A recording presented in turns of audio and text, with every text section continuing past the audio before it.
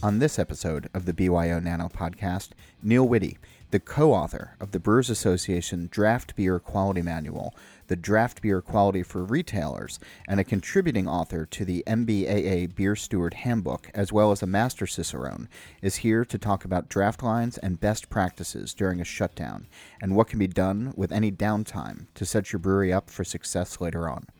And then I'll talk with Devin Hoffman of Sightseeker, a digital marketing company, about how small breweries can keep customers engaged from a distance and what to plan for once restrictions are lifted. Hi, this is John Hall, and welcome to the BYO Nano Podcast. Episode 5 has me recording from a modified studio inside of my home office with a view of my neighbor's yard out of the window, a stein of lager at my desk, and at some point you might hear my daughter playing in the background or the dog barking at passersby. It's just one of the ways life has changed in the last few months, but I appreciate you making this show part of your routine. The weather is changing around the country, and we're all itching to get back outside, back to work, back to normal routines, and back to breweries. And it still might be a little bit before all of that happens, and even when restrictions are lifted, things will certainly be different from before. Since this show is all about covering different parts of the brewing industry, especially for small brewers, and it might even give you some hope, this month we want to look forward to what happens post-COVID. So many small breweries are trying to figure out what comes next, and today's guests are here to offer insight. We'll talk to both of them in a minute, but first I'm really happy to tell you that this episode is sponsored by Blickman Pro Brewing. With superior engineering and unrivaled service, Blickman Pro Brewing equipment is the smart choice for your bottom line. With their turnkey 3.5-barrel gas-fired or electric brewhouse systems starting at only $16,999, you won't find a better match of price, performance, and quality. Hit the ground running with equipment you can count on and support you can trust so you can focus on what matters, return on investment. Visit blickmanpro.com to learn more. And this episode is also sponsored by White Labs. White Labs began 20 years ago with the hobby of homebrewing and the simple desire to make something better. They quickly grew into a team of dedicated microbiologists exploring new ways to advance brewing altogether. Today, White Labs is at the forefront of yeast and fermentation, making its products and services accessible to breweries around the world. White Labs, advancing fermentation, cultivating community. Visit whitelabs.com for more. And save the dates on your calendar for this year's NanoCon, taking place in San Diego, November 6th and 7th. I know everybody's worried about travel right now and what's going to happen down the line, but I was talking to BYO publisher Brad Ring earlier this week, and he shared these following thoughts. Brewing education has moved online during the current pandemic, but nothing can really replace the experience of a live event where you can interact with fellow attendees, get your questions answered in person by speakers, and look over and touch brewing equipment and supplies from vendors. NanoCon is scheduled to take place November 6th and 7th in San Diego, and it'll be a wonderful opportunity to, again, hopefully, have a little and fun, safe event that will benefit your small-scale brewing and advance your business knowledge, especially as we're in these very complicated and challenging times. So the landscape for small breweries has radically changed in the last couple of months, and it's more important than ever to invest in better understanding and the new brewing business landscape and how to rebuild or launch your small brewery in this new reality. So as a result, please don't miss this targeted conference for anyone running or thinking about starting a small-scale craft brewery. Learn the new business, marketing, and brewing strategies targeted for your sized needs at NanoCon, November 6th and 7th in San Diego. From strategies from safely building back taproom sales to lessons learned from the necessities of to-go sales to more accurately managing cash flow during uncertain times, at this conference you'll learn invaluable and very timely strategies over 2 days from experts and nano brewers. And please know that your NanoCon registration is refundable, so you can rest easy and sign up with no risk given the times we now all face. Find out more at nanocon.beer. And this show will be there, recording from the conference, so I hope to see you there. And now, let's dive into the show. Just because a brewery taproom is closed to the public does not mean that certain maintenance can be put on pause. As we think about what it means to be closed for a while and what will happen when things reopen, I called up Neil Whitty, Master Cicerone and a draft quality expert, to talk about what we should all be thinking about right now and in the future. Neil spoke to me from his house in Missouri. As people start to open back up and slowly start to make their way back into brewery tap rooms, people are going to want to make sure that if they are making that effort to go out, if they're, a lot of people are, very hesitant to go out at all. And so if they are, uh, they better be getting a value for their money. There better be a good reason for them to go out. Going out and, into a spot where, a lot of people are just hanging out and the atmosphere is cool is one thing, but if you're not getting a good beer, then people are probably not going to come back. So, quality's always been important, but as part of a complete package, and that complete package is certainly going to be, uh, necessary. But quality is, I think, going to be a bigger part of this. Quality and service. There's going to be an emphasis on all of that because there's just not going to be as many players, and people are going to be a lot more selective about where they go. Yeah. They're going to be looking for places where they feel safe, for one, but of those places where they feel safe going, they better be getting good beer. So, a lot of that goes back to, the real, where the rubber meets the road right now is what's happening with the actual draft system. So if you're dependent on draft beer and quality is, one of your top concerns here, then you need to be thinking about how you've been taking care of your possibly idled system at this point. So I want to get to the systems in just a minute, but I want to back up just a little bit because quality is one of these words that a lot of folks use often. And I think it's important. It's also something that is, I think, sometimes difficult to define when it comes to beer. I mean, certainly there are established styles, there's established guidelines. How do you mark a beer being of good quality? Well, yeah, and that's a good point. And this is, kind of a philosophical discussion in a Yeah. certain sense. Um, but at the same time, there is some objective. Uh, there's an objective sense of this. If most people would agree, if you go in and drink, if you go to a tap room and you get an IPA that is sour, and and it's not supposed to be sour. It's not advertised as a sour IPA or however they might bill that. Then that would be objectively bad quality, right? Yeah. Or if it's loaded with diacetyl, or or if it just is stale, if it it smells like wet paper or wet cardboard, right? So there's that objective quality, and to a certain degree, those are some things that have still been happening out there. I think, anybody who's been in the business for a while has seen kind of quality kind of wax and wane over the years. And I think, we've been with so many breweries and so many people getting into the business who don't have a lot of experience. There's been a lot of quality issues out there, more so than in previous years. So there's that aspect of it, but then there's the more subjective aspect, and that's when you have to, as a brewery, start really doing a lot of self-examination and putting some effort into examining your own beer beyond just having a beer with your coworkers at the end of the shift, or just sitting down at the end of the day and drinking one of your beers and saying, yeah, this tastes really good. I like this.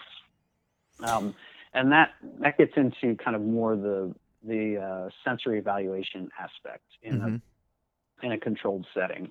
And, I talk about this a lot, when with my quality ambassador talks that I was doing for the Brewers Association.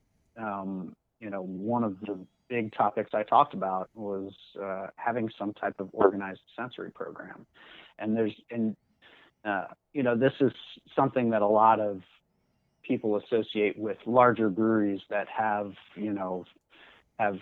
100 plus employees, and you've got these very well developed, highly trained, well developed programs with highly trained panelists. But having an organized sensory program is something that even the smallest breweries can do. It's just a matter of setting it up in the right way. And then if you set up, blind tastings in the right way, where you're comparing your beer to other commercially available examples, things that you consider to be benchmarks of the style, and comparing your beers to some of these others in an objective way to get some good feedback from people, and you set those tastings up the right way, then you can really start to see how your beers stack up against other beers. And that's and it's very inexpensive to do as a brewer, and it's incredibly effective. It's a great way to start to dial in your recipes and dial in your beers and figure out how to make them better. And the breweries that are doing that are the ones that are constantly improving, and the ones that are making better beer. There are folks who have downtime's not necessarily the right word right now, because so many small breweries are struggling to figure out how to keep the lights on and keep things going. But I've also been talking to a lot of brewers who have noticed that their brains are sort of freed up to be thinking about long-term things with the business. And it sounds like if you don't have a blind tasting panel, if you don't have these sort of controls in place to make better beer, that this is a perfect opportunity to start thinking about that right now. It should have probably been a part of your business plan and opening from day one, but if that horse is out of the barn, what's a good first couple of actionable steps that you would encourage brewers that don't have these programs in place to pursue? Well, I think the first step is to just have some basic organization to how you are tasting your beer and how you're analyzing your beer. So the first step would be to find someone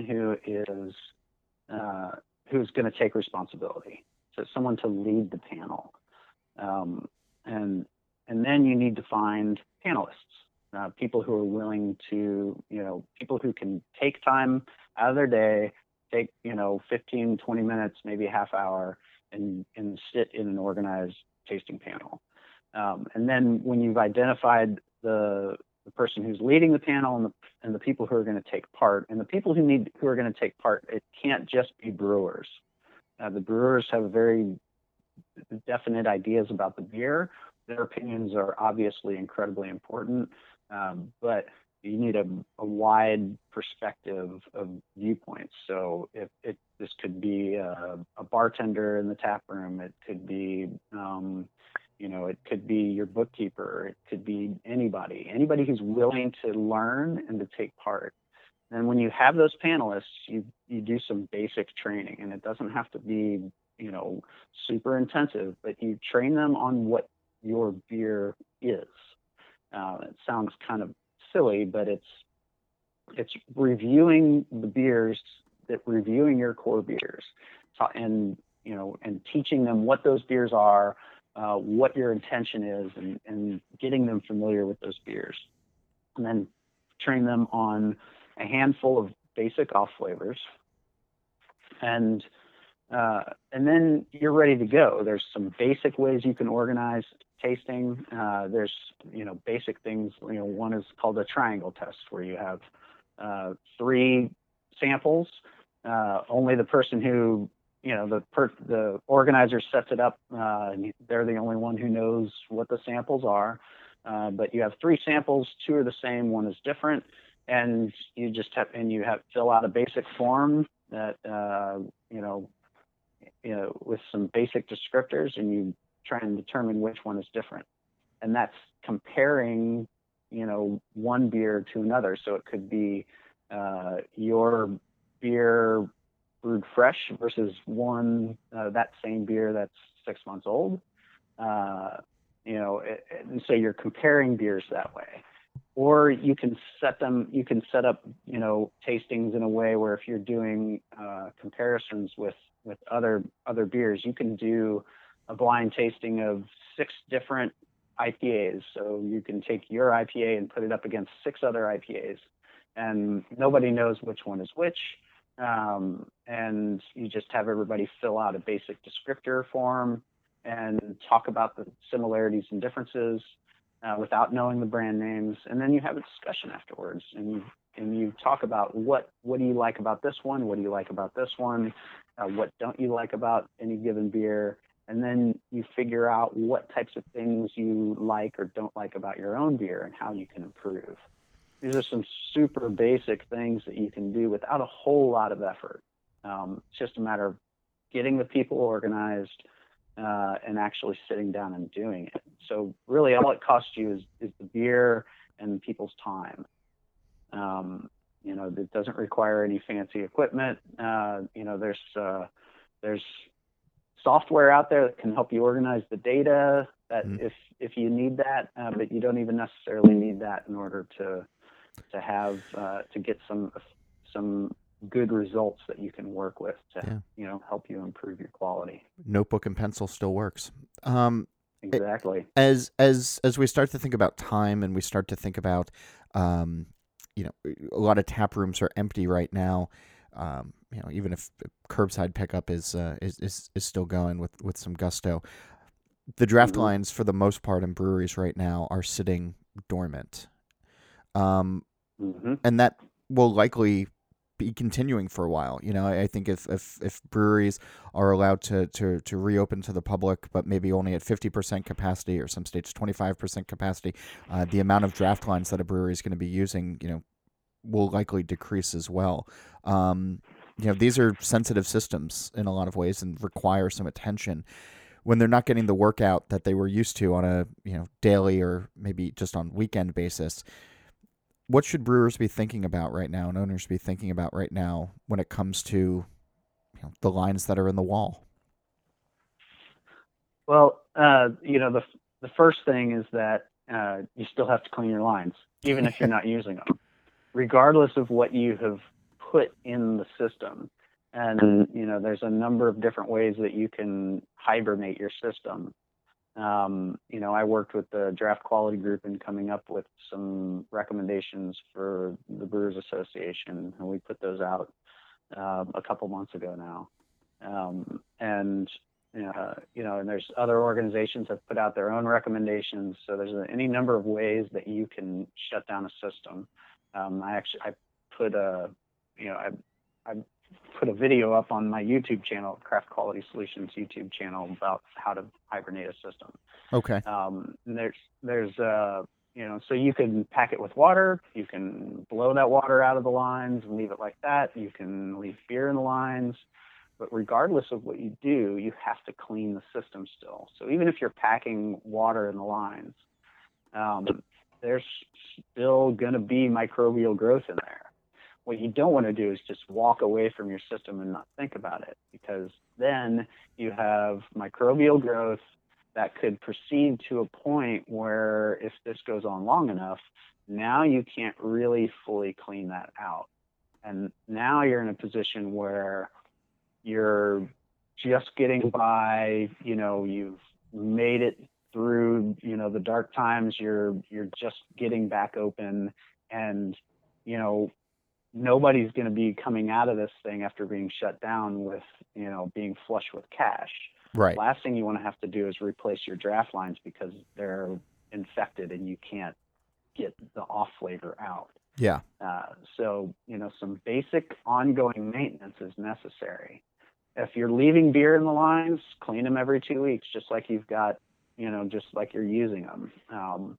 If you've packed water in the lines, you can stretch that out a little bit, but you ought to be cleaning on a monthly basis. So, anybody who is still shut down at this point is probably been shut down for a couple months at this point. Yeah, at least two. And Yeah. yeah, and needs to be asking themselves if they've cleaned their lines since they shut down. And if not, it's time. Put the podcast on pause, go do it, and then come back to us. Is Yeah. the way to do it. As you start to start thinking about what the future looks like, you obviously have a lot of expertise in a lot of different areas. Is there anything that is sort of top of mind for you right now as what you hope people are thinking about long term? I mean, I know we talked Well, quality, we've talked draft lines, but is there anything else that sort of comes out that?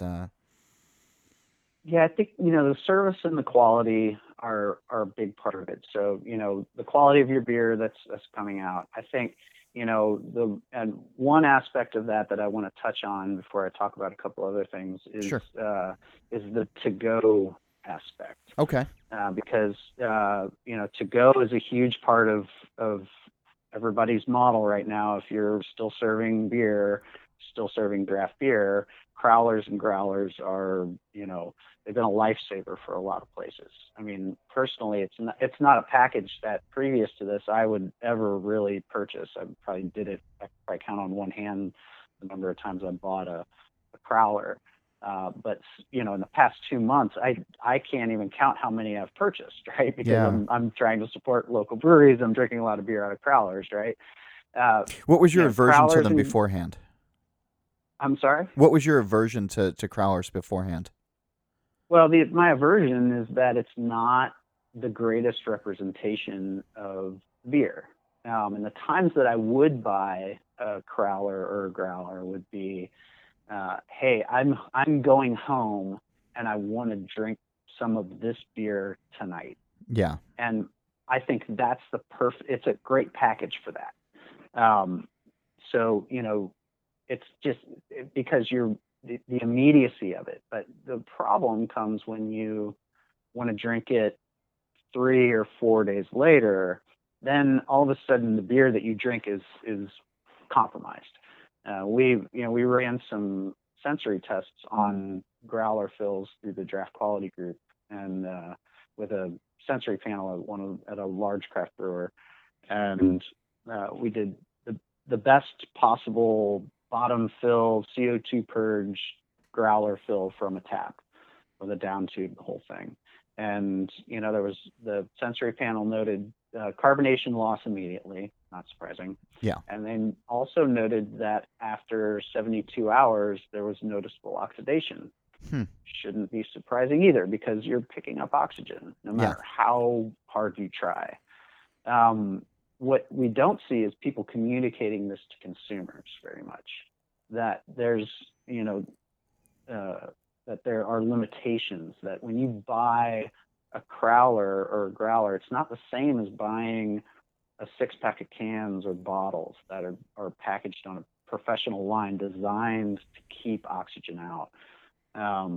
So, that communication, I think, is going to be key moving forward, setting realistic expectations for consumers, that they need to be consuming this within 3 days if they want it to be at its best and taste fresh. Yeah.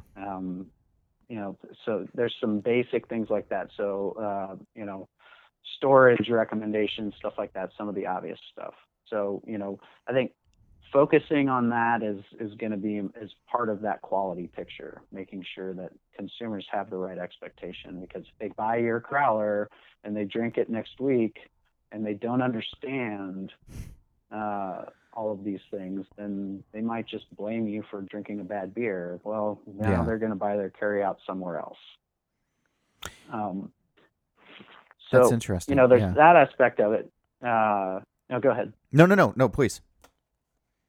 Well, then I was going to say that the service aspect. So as in bar or in the tap room service, as people start to show up and drink on site again, service is going to be part of that whole quality picture, right? So making people feel comfortable, and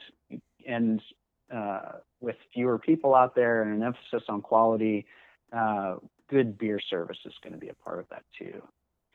And I also think that there's going to be, and this maybe is a little more applicable to some of the larger craft brewers. Um, some This is a chance for a little bit of a portfolio review, and now's the time to be flexible about what beers are being put out there on the shelf. There's been a lot written in the past couple of months about the beers that are growing right now, Mm-hmm. and you know, it's flagship beers. It's kind of those old standbys. A lot of these beers that that were flat to down for the past 3 years are all of a sudden growing huge double-digit numbers. Yeah. Um, and a lot of the experimental stuff, or some of these newer styles, some things that people might be going into the store and thinking, hey, that sounds interesting, I'll try that. People are not gravitating towards those as much. So now's a good time to kind of review what's working and what's not, because some people might see these numbers over the past couple months as a blip on the radar screen, but buyers are going to be looking. We don't know exactly how some of these buyers are going to be looking at this. So now's the time to make those decisions and to review your portfolio and see what's working and what's not. And being smart about what you're putting out there. Yeah. Because people's buying habits have changed over the past couple months, and I don't think we can assume they're just going to snap right back to where they were before this. The other thing that I've noticed as well, and I this different from the liquid itself, but the design of beer cans and beer labels. When the lockdowns first started happening here in New Jersey, I made one or two trips out to the store, and now I've completely stopped doing that. But when I was walking in, usually in the past I would browse the aisles and I would say like, oh, well, what's this? And, who's this brewery? And, a lot of the time the can art or the label art was artistic and, kind of fun to look at, but you had to hunt around to see what kind of style it was, if it was an IPA or a stout or, whatever, it wasn't immediately apparent. And I realized that when I was in the store, it was like, okay, well, there's Bell's Two Hearted, and I can spot that from across the room, and I know that's going to be good. And, I don't have to think about it. I can just grab it and go. And a lot of the brewers that I've been talking to in the last couple of months have been asking about like design refreshes.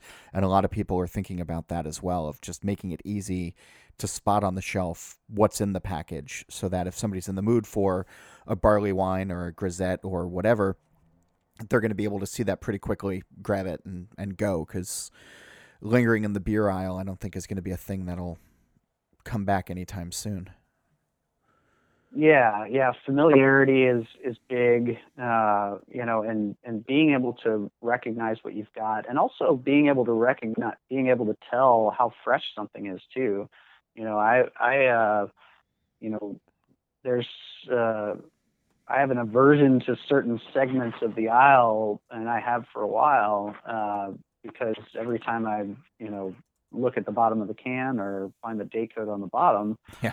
It's I don't like what I see, or sometimes I don't see anything at all. Yeah. And there's gonna be there's stuff that's gonna be sitting on the shelf longer now than it was before. That was already maybe a little bit borderline, which now if you don't recognize it and it's been sitting there, well, maybe it's been sitting there a little bit longer. So reviewing that portfolio again, but also thinking long and hard about whether it's really a good idea to not put a date code on there, or or have a date code that is customer facing, something that the customer can read. I think that's just, it seems super basic, but I'm always really surprised at how many beers on the shelf don't have date codes. Yeah. I've started to see it on the can labels itself, which has been fun, not necessarily printed at the bottom, because now that requires picking something up off the shelf and turning it over and looking at it. And we're not supposed to be touching things on the shelf anymore. So until we're ready to make the purchase. Yeah. Well, it's really important stuff. I mean, and all of it just it seems super basic, but I think, some of that is kind of going back to the basics, re-examining what's selling, making sure your stuff is fresh, making every effort, dotting the I's, crossing the T's, and making sure that when somebody picks up your beer and buys it, that they're having a good experience. Yeah. Because if they're not, they are more likely than ever to not go back to your beer.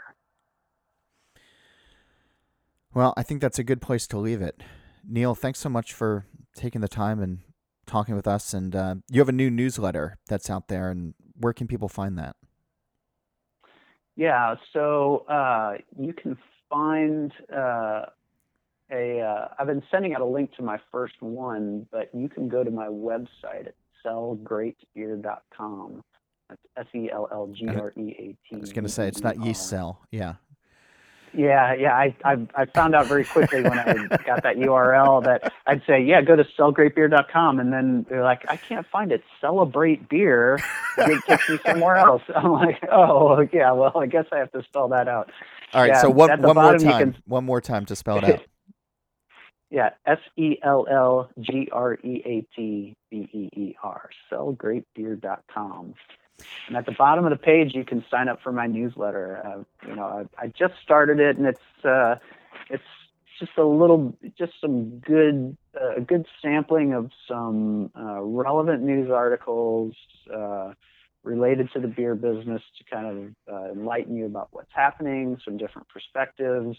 And I'm going to be including some different draft beer tidbits. Draft beer is obviously my specialty. Little draft tips, tricks, and maybe some technical articles in there as well about brewing. So hopefully a little bit of something for anybody who's interested in beer and the beer business. Well, it's we could all use some more education always. So everybody go sign up. And Neil, thanks again for taking the time. I appreciate it. It's my pleasure. Thanks for having me, John.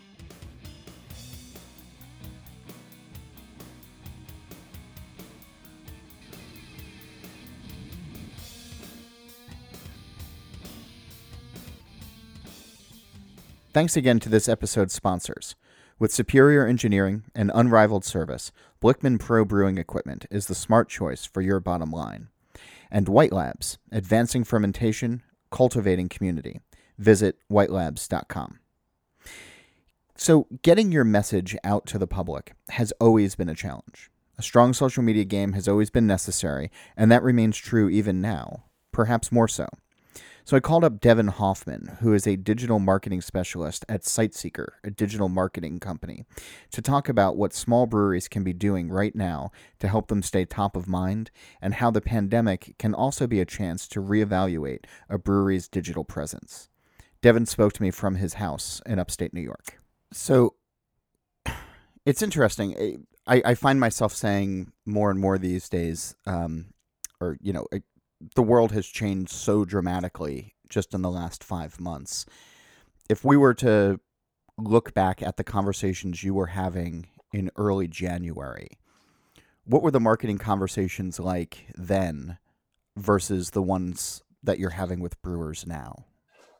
I mean, the biggest change was how to advertise cool and new on-premise activities and events to how to have no on-premise at all in some cases. So, you regardless of size, there's some smaller breweries I've been to that, still have a outside festival that gets, 200-300 people. And then, locally in the Saranac has their summer series. Saranac Thursday could get 2,000-3,000 people. Or there's the road race that finishes in the back parking lot of the brewery. The Boilermaker has 30,000 people. Yeah. And then you go festivals as state by state. All the different festivals. TAP and things like that. TAP New York. That's the state festival for all of the breweries there. Yeah. Yep. Yeah. And so in New York. And so there was always, from a brewery to brewery level, or what the associations are putting on, it's a, how do we get more people to this festival or to this event we're going to be doing? And so it's kind of saying, okay, well, what can you do in social? What can you do in, in Google and in these kind of things, where then that shifted and it was like, okay, all those types of events were either canceled outright or postponed. Unfortunately, you get the ones where it's like they're kind of chasing their own shadow, where they're postponing it and now the postponed date has come and gone. Yeah. Where they postponed it 3 weeks just to see, and you can only kind of keep kicking the can down the road like that, where then they ended up being canceled or things of that sort. And so, the words that I've seen the most: pivot, new normal, hybrid, those kind of things. But that was now of a, rather than just say, okay, I'm going to close all the curtains and turn the lights off and sit here and wait until I'm told that I can open them back up and unlock the door. What can I do to keep my customers engaged and keep them kind of excited in a sense, and keep me in the, in the know. Right.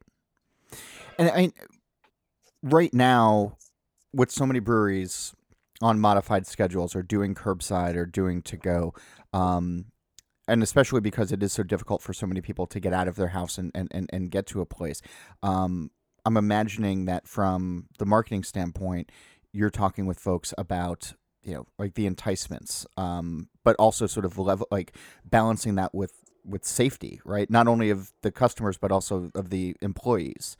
Are there narratives that work in this situation, to sort of convey what a brewery is doing? Yeah, no, and that's a great question and a great point. And honestly, I'll say kind of right out of the gate, the two things that I kind of said, hey, listen, here's what to keep in mind as you make your decisions, or as you, and it's one of those, like, whichever decision you're making that's best for the safety and health of your staff, yourself, and your business, is one that people will, appreciate. So if you've gone to the route I've seen of 100% contactless, where I either place the order on my phone or I call and give them a credit card over the phone, where my order is placed, I arrive, I pull up, I call them, I say, I'm here, red Jeep, I pop my trunk, they bring it out, they put it in the trunk. If there was a question of if I'm 21 or not, they could, ask for my ID through the window. There is no question in looking at me that I am 21 years old. So, so it's been a while, since I've been carded as well, yeah. And so they'll close the trunk, and and I have the product in my back, and no, fully non-contact. Whereas other ones, I'm able to go in and fill a growler, and it's a very fast process, social distancing, in place. But so, if step one is making the decision of what your current or new or adjusted approach is going to be, then step two is just making sure you're communicating that to people. Mm-hmm. Because the most difficult thing is kind of that guessing game of, I can hop on Google, I can hop on Facebook and say, okay, it says they're open 11 to midnight, but I'm assuming that was their old hours. So I don't see anything talking about pickup times. I don't really know what I'm supposed to do. And it's just like, I said, I always used to be very firm believer in quality over quantity when it comes to content and posting stuff. Mm-hmm. And I said when this started, I'm temporarily suspending that belief and saying that quantity is important right now, because there's so much content going out there that organically it's going to be very difficult to see, one post over the other. Now I'll say quality quantity is idea where it's like, still trying, if you're using pictures or things like that, still put a little bit of flair or effort of sorts into it. But there was a lot of like, and just for myself as a consumer, around me, I have 3 or 4 breweries that are I'm not terrified of making a 10-minute drive to see if if they're open and being able to do a pickup. But if I do, if I wanted to venture out to a place that was an hour and a half from here, or something like that, I'd want to make sure if I needed to place the order ahead of time because it's contactless or those kind of things that that I've just been able, that I've been given the tools to know that. And so that's why it's just, kind of communicate what your approach is right now, because what I've always said is just as uncharted of territory this is for the breweries, it's kind of the same for me as a consumer. You know what I mean? And so I'll wear a mask and I'll do the proper distancing. Yeah. But because it's different place by place of how I can place an order, it's kind of, there's almost that element of anxiety where if I don't know going in, I don't want to put myself in a position where I'm like, you know what, I'm gonna pass for now, kind of thing. How much should personality be playing into this right now? Because I know that there's some breweries that, especially the smaller you are, like you're a small business owner, you're wearing a lot of hats, you're probably brewing, you're probably running, the curbside, and social media and marketing might not be your first priority or your first love or your first understanding. But is there a market difference, do you think, in the way that consumers react when it comes to something that has a little bit of personality to it versus just, hey, we're open today from noon to 5 for to-go orders and this is what we have? Or is that all people need? No, that's a great point. And I think personality is crucial. And I think that's why I love this industry so much. And that's why I love visiting breweries, is because no two are alike. If every brewery made the same 6 beers and told me the same story and looked the same, I would just go to the closest one. Yeah. But it's cool going to one. I like trying to understand why it's named that, or is there some significance to the building you're in or the street you're on, and like there's so much personality that bubbles up into even the names of their beers, and if it's cans and labels and designs and just what the reasoning and meaning was behind like that art. And so early on I said, kind of to your question earlier, in January, in December last year, why were people excited to come visit you? Whatever your answer to that question is should still be your driving kind of focus now. You know what I mean? If you if there was some type of experience that people had kind of being in your tap room, what are the ways that you can still create that experience from afar? Or, and so much of it early, and I still think this is the case, people have adjusted a little bit more to being at home, but people were looking for, something to do that wasn't sitting on the couch and watching Netflix, or if they were sitting on the couch and watching Netflix, just having almost a sarcastic difference to it, and one of the things we saw, which was just a really kind of clever and easy ideas, is breweries started rolling out Netflix and beer pairings. And it said, okay, you're going to sit down and watch Tiger King? Well, then you're going to want to have our double IPA. It's got a real bite to it. It takes 10 seconds to to kind of put that type of phraseology together, but it, like, I was like, hey, what, I am watching Tiger King, that was funny, I want this.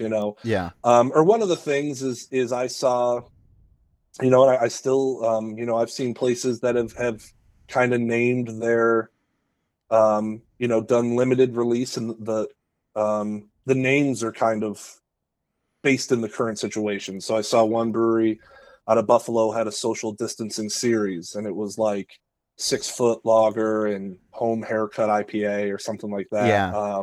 I think Springdale, part of Jack's Abbey in Massachusetts, just did a double IPA called Quarantined in You, which I thought was pretty clever. But yeah, I just saw scrolling. I loved it. And Bronx Brewery had now used Can't Leave. I love the use of the accent there. I mean, and obviously, I've seen a lot of breweries market out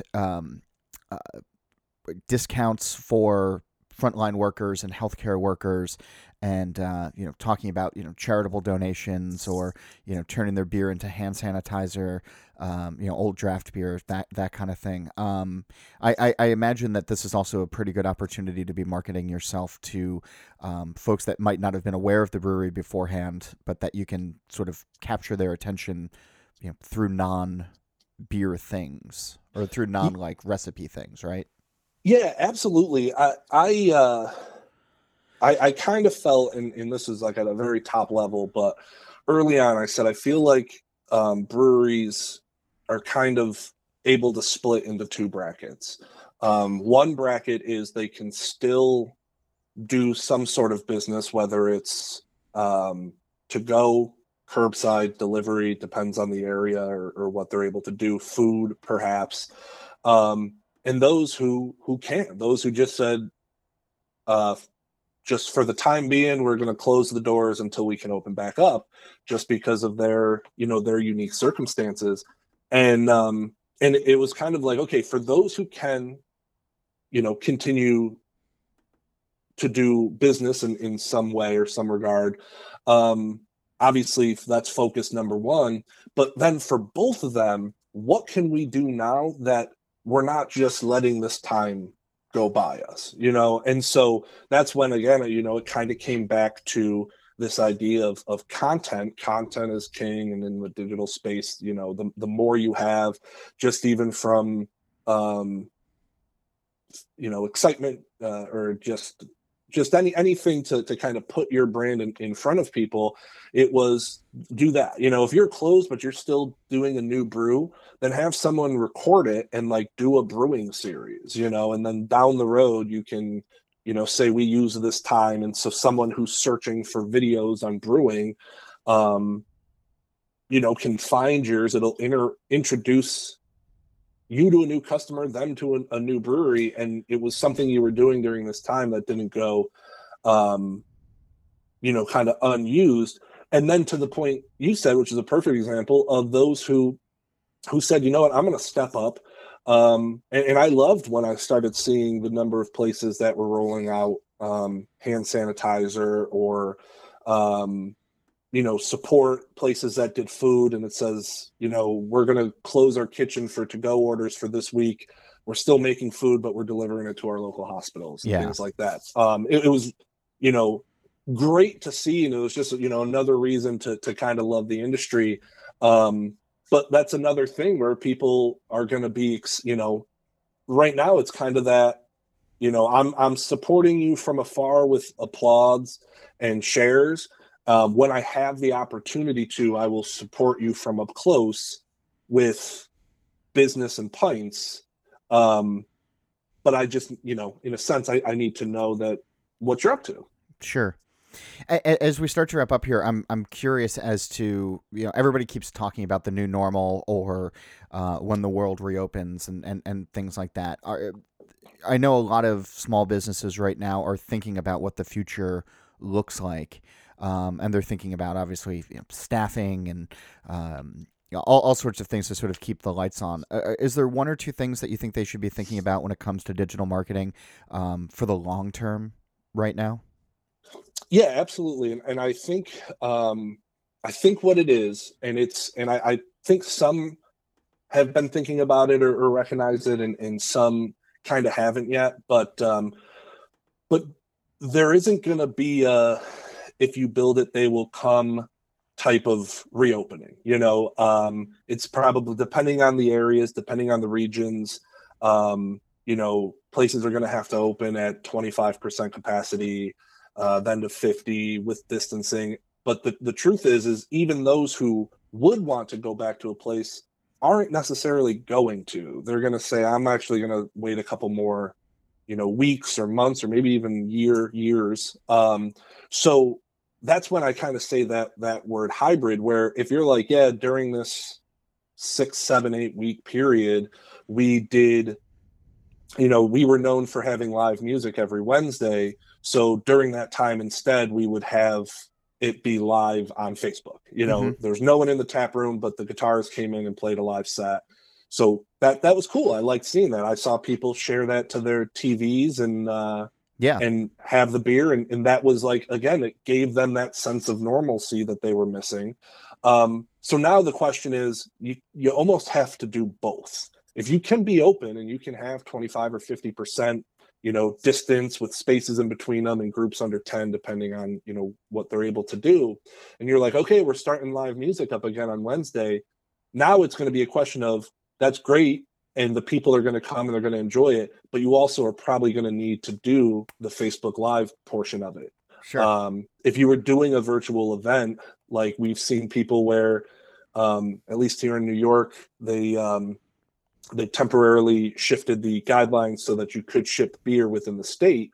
So places were like, we're going to do a virtual tour on this date at this time. We'll give you Zoom information, and they would mail beer to these people who got tickets. And so I'm sitting at my computer and like on a tour with the, kind of thing. It was cool.